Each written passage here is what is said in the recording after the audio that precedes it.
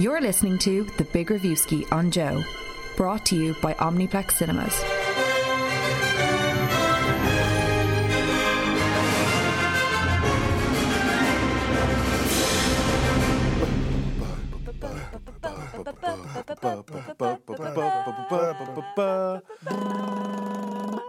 Bonus features. We kind of, we all whisked out of that one, just didn't we? I was afraid. I was afraid it was going to get too excited. Low energy. Hello, everybody. My name is Owen Doherty. We've got Rory Cashin. Hello. And Justine Stafford Hola. here on the bonus feature. Today. On Mexico. or any other Spanish language speaking country. Yeah, in the you're world. right. Yeah. Hello to all our Spanish listeners out there. Welcome Chicas to and Chicos all over the globe. Globos. Welcome to the Big Reviewski bonus feature. Yeah, if you heard our last bonus feature, which was with, oh God, I know who it was with. I'm not going to tell you. Oh You no, weren't listening. it was Joe Cornish, It was Joe director of The Kid Who Would Be King. We got pretty excited with the at the start, and didn't want to scare The musical. You should listen back to it. It's actually pretty melodic. Yeah, no, it was good.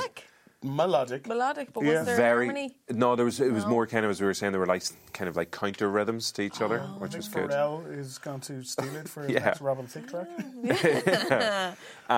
So this week, following on from Joe Cornish, we have another super talented English director, Mr. Stephen Merchant. He's got a brand new film out called Fighting With My Family. You can check out the full review of that. It's on the latest episode of The Big Reviewski. And spoiler alert, it's really, really good. He's quite good. It was, yeah. Yeah, We're fans. big fans. And big fans of Stephen Merchant as well. He has a massive following already from his TV writing work, including The Extras. The Extras, no, Owen, that's not what it's called. The Office and Extras. So this guy's probably just like a multi-millionaire because they've recreated, well, The Office in so many countries around the world anyway. But he's obviously coming back and making his own films as well. But Roy, you had a chance to catch up with the tallest man in the world. Yeah. Apparently he doesn't like jokes being made about his height. I read that on the trivia section of his IMDb page. While I was researching the interview. That's fair. It's probably at the start it's fine, and then Yeah. Unless the joke is good and original, then don't come to me with your He's weak heard ass of height. them all. Yeah. And it must be difficult for him to hear them because he's so much higher up than the rest of everyone else. Was that okay, Steve? I'm sorry. Anyway, we were chatting about his new film, Fighting With the Family. We talked about whether or not... Holy moly. Is it Fighting With the Family? No, My Family. Oh, okay. I thought I kept calling it the wrong name for ages. We talked about whether or not The Rock is actually as nice as he appears to be. And he has a fantastic, old school, deep cut reference for how The Rock is as nice as he is. I'll let you listen to that yourselves. We also talked about whether or not he would feel comfortable directing The Rock in a future Fast and Furious movie now that he's done a film with action sequences in it, and he countered that with a very interesting remake instead, which again I will let you listen to him talk about. How difficult it is to cast someone like Lena Headey, who you would normally associate with being just straight up terrifying, thanks to Game of Thrones and also Dread. Of course. Yeah. Oh, sweet Lord. And he had a great answer about how she came to be involved. A lot of great answers. You're building this up, Rory. A lot of great answers. He talked about, because he was the voice of the evil robot in the Portal sequel. So instead of boring him with yet another question about when are you doing more Office stuff, I asked him what's happening with a Portal sequel, and he answered that one too. In a great way. In a way. And I asked him out of all the franchises in the world, in the whole cinema world, which one would he love to be involved in? And he answered that one too. So basically you asked him a series of questions. Yes. And he gave you a series of answers. Sequentially, yeah. Yeah, this is remarkable. And we call this an What? interview. Interview. That's the word. Interview. Looking forward to it.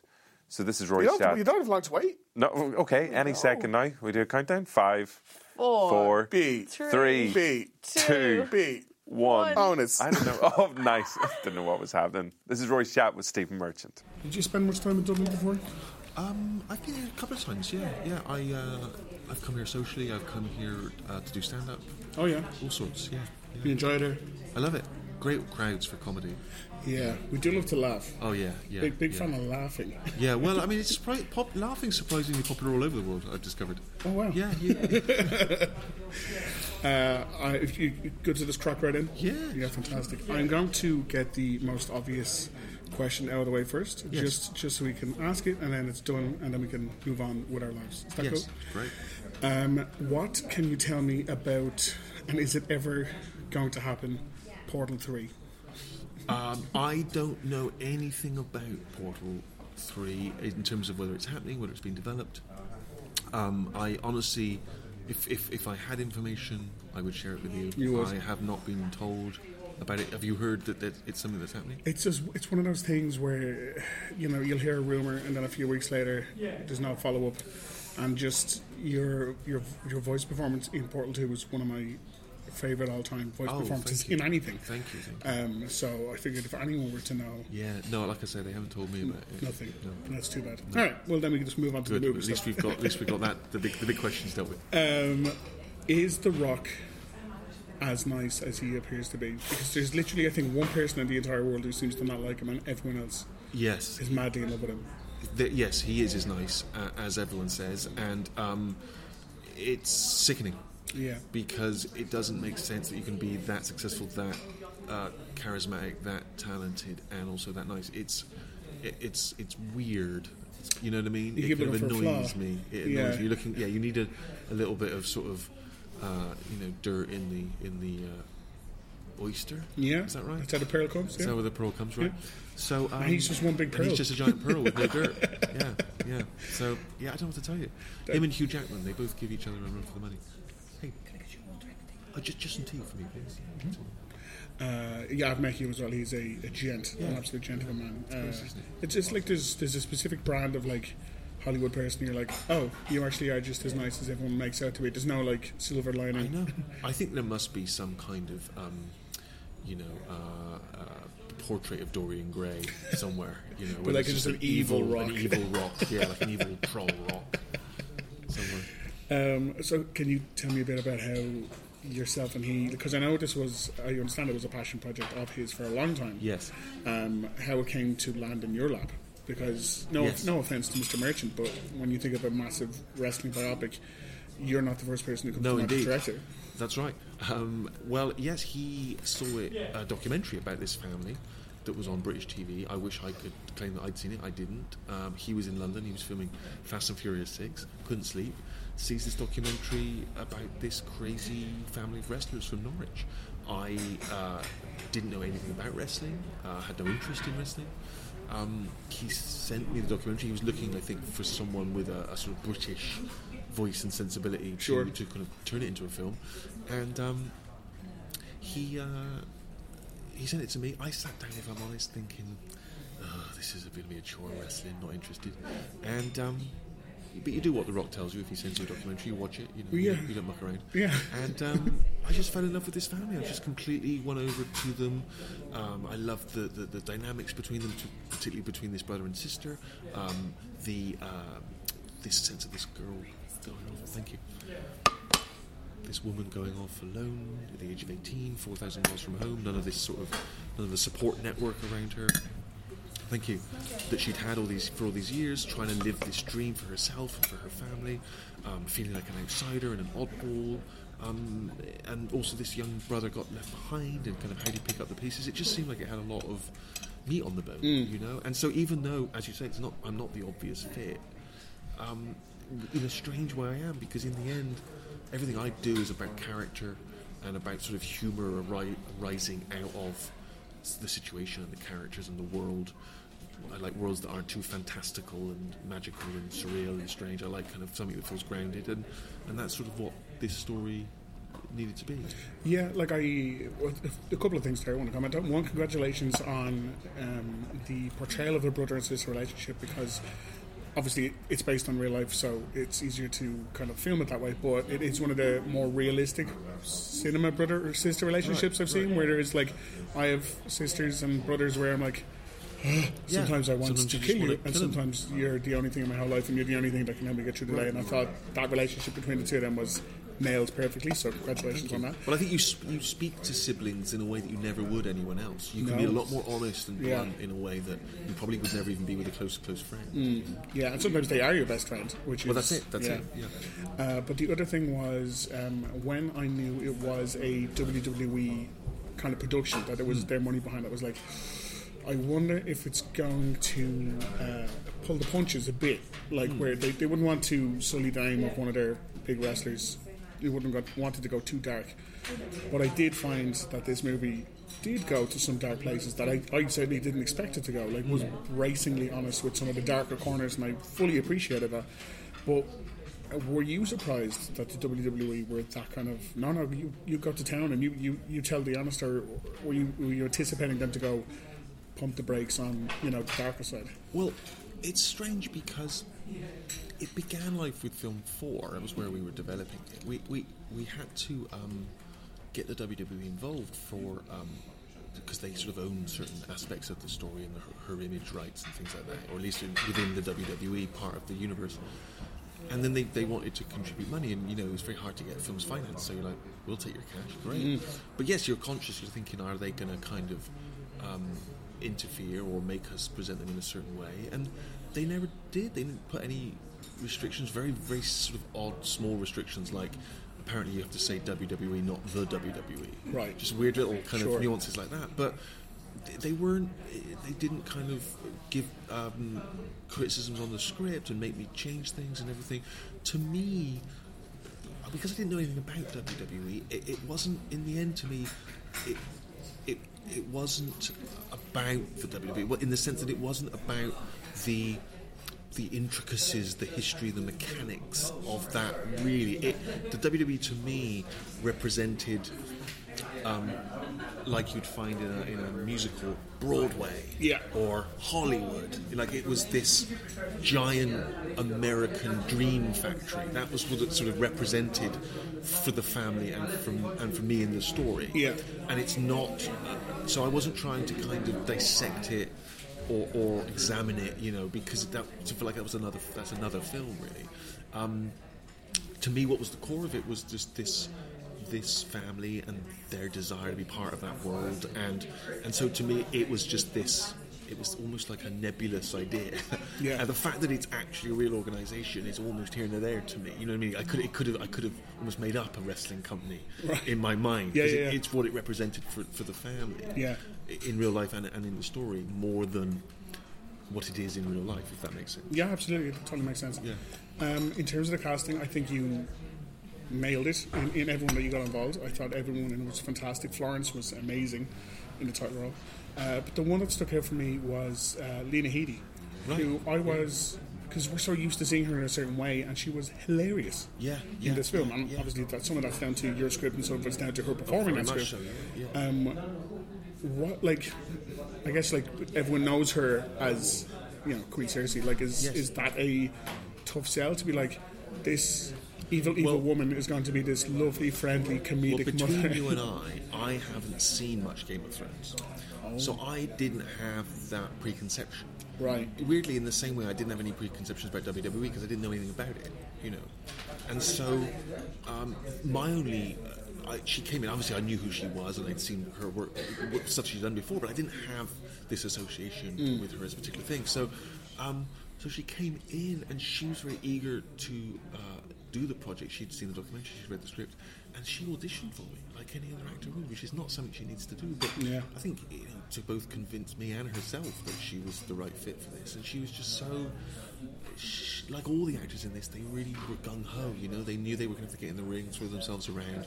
They knew they were going to have to do these sort of, these basing these characters on real people and changing their accents and all sorts of things. And she was just so, like the real mother, she has a toughness and a steeliness, but she also has a warmth and a playfulness as well, which is what the real woman has, which is what Lena brings. And I get, since you said yourself you weren't really bothering her for Game of Thrones spoilers. I wouldn't know what to ask. Yeah, was it? Everyone else must have been now. It's like, tell us how it ends. Possibly, but it's weird to me. I don't understand that urge. Why would you watch 5 or 6 series and you want to know what happens before it happens? You don't like read the last page of the book. So. No, I mean, I know some people do. I mean, I've heard people say they have to read the end of a story before they read the whole book because they're worried that if they drop dead before they some people do that. People do that, which is ultimately because I feel like if you're dropping dead, the ending of the book's the least of your concerns. But and just in there's a fight scene in this that I thought was fantastically well done. The bar brawl, which was far more physical than, because we know the theatrics of the WWE, but that felt like grounded and gritty. Where you're like, right, I'm gonna do this. I'm gonna get dirty with this like massive bar brawl scene. It was because I wanted to contrast the artificial stage wrestling with this real violence, which has been part of that family's real life. You know, that they wrestle in the ring, but there's been violence outside the ring. You know, and the father was in and out of jail in the early part of his life for violence, and one of the brothers has had issues with it, and so I didn't want to shy away from that darker part of their story, you know. And so, you know, the real brother told me that he did spiral into some dark places once he got rejected, and so I sort of wanted something visceral to kind of snap you out of the, you know, and remind you of the sort of real world consequences, right, of failure and of people who, you know, are struggling with demons, whether it's aggression or temper or whatever else. And now that you are best mates with The Rock and you have done a fantastic action scene, I assume he will ask you to do Fast and Furious 10. Well, of course, that would involve a lot of car stunt work, and I don't know that I've proven myself yet with my car stunts. I think you know, if he wants to do perhaps a remake of Stallone's Over the Top, the arm wrestling movie, the arm wrestling prison movie, then you feel comfortable with that one. Yeah. And is there anything like off the back of this, if someone were to offer you, like, that's my dream franchise, that's what I would love to get involved in next? Well, I think of all the franchisey thing, of all the kind of, for instance, of all the superhero characters, my favourite remains Batman. Yeah. And I'm kind of intrigued by this next one because I like the gritty detective version of Batman. Me too. You know? Yeah. And that's the version I'd like to see, which I think is perhaps where they're going next. And so that's, if I was going to do anything, that was I like Batman when he's as human as he can be. You know, he's a man in a suit avenging crime, as opposed to, you know, battling Superman in a kryptonite or whatever. Sure, that's less involved. Yeah. Stephen, thank you so much. Thank you, mate. Appreciate it. Well, Rory, not that I would ever call you a liar, but I can safely say you weren't lying when you said Stephen Merchant is a lovely man. And that he answered my questions. And that he answered your questions. That you asked him questions and that he gave you answers. Definitive proof. I don't know why we had to ask Stephen Merchant if The Rock's lovely, because Justine is going out with him. Yeah, he's really sweet. Valentine's Day, like, we had quite the day. What did you get up to? Well, he got me a box of chocolates, very original. Rocklets. And I bought him some rock from Knock in Ireland, you know, the big sticks, and he had never had that before, so that was lovely for him. That's lovely. You two make a really lovely couple. We do. Just like Rory and we actually played rock, paper, scissors, and he always picks rock. It's this cute thing. So predictable. Yeah, but like, do you let him win? Look, I suppose the odd time I do. I'm not going to let him win every time because, come on. Yeah, because then you can only pick paper every time. Yeah, and sometimes I want to be the scissors. Okie dokie. Hope you enjoyed the interview. And I forget what we were talking about. It was the Stephen Merchant interview which happened. Fighting with My Family is out in cinemas now. As we said, the full review is up there. Spun out. Yeah, it's like, where are we going? Okie dokie. So you can check out the full review up on the main show. And we'll see you back here for another bonus feature. We'll see you back next week on the main show. And that's it for this week's bonus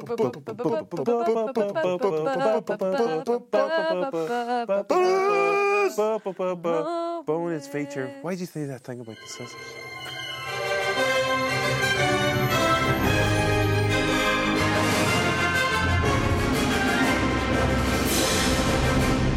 listening to The Big Reviewski on Joe, brought to you by Omniplex Cinemas.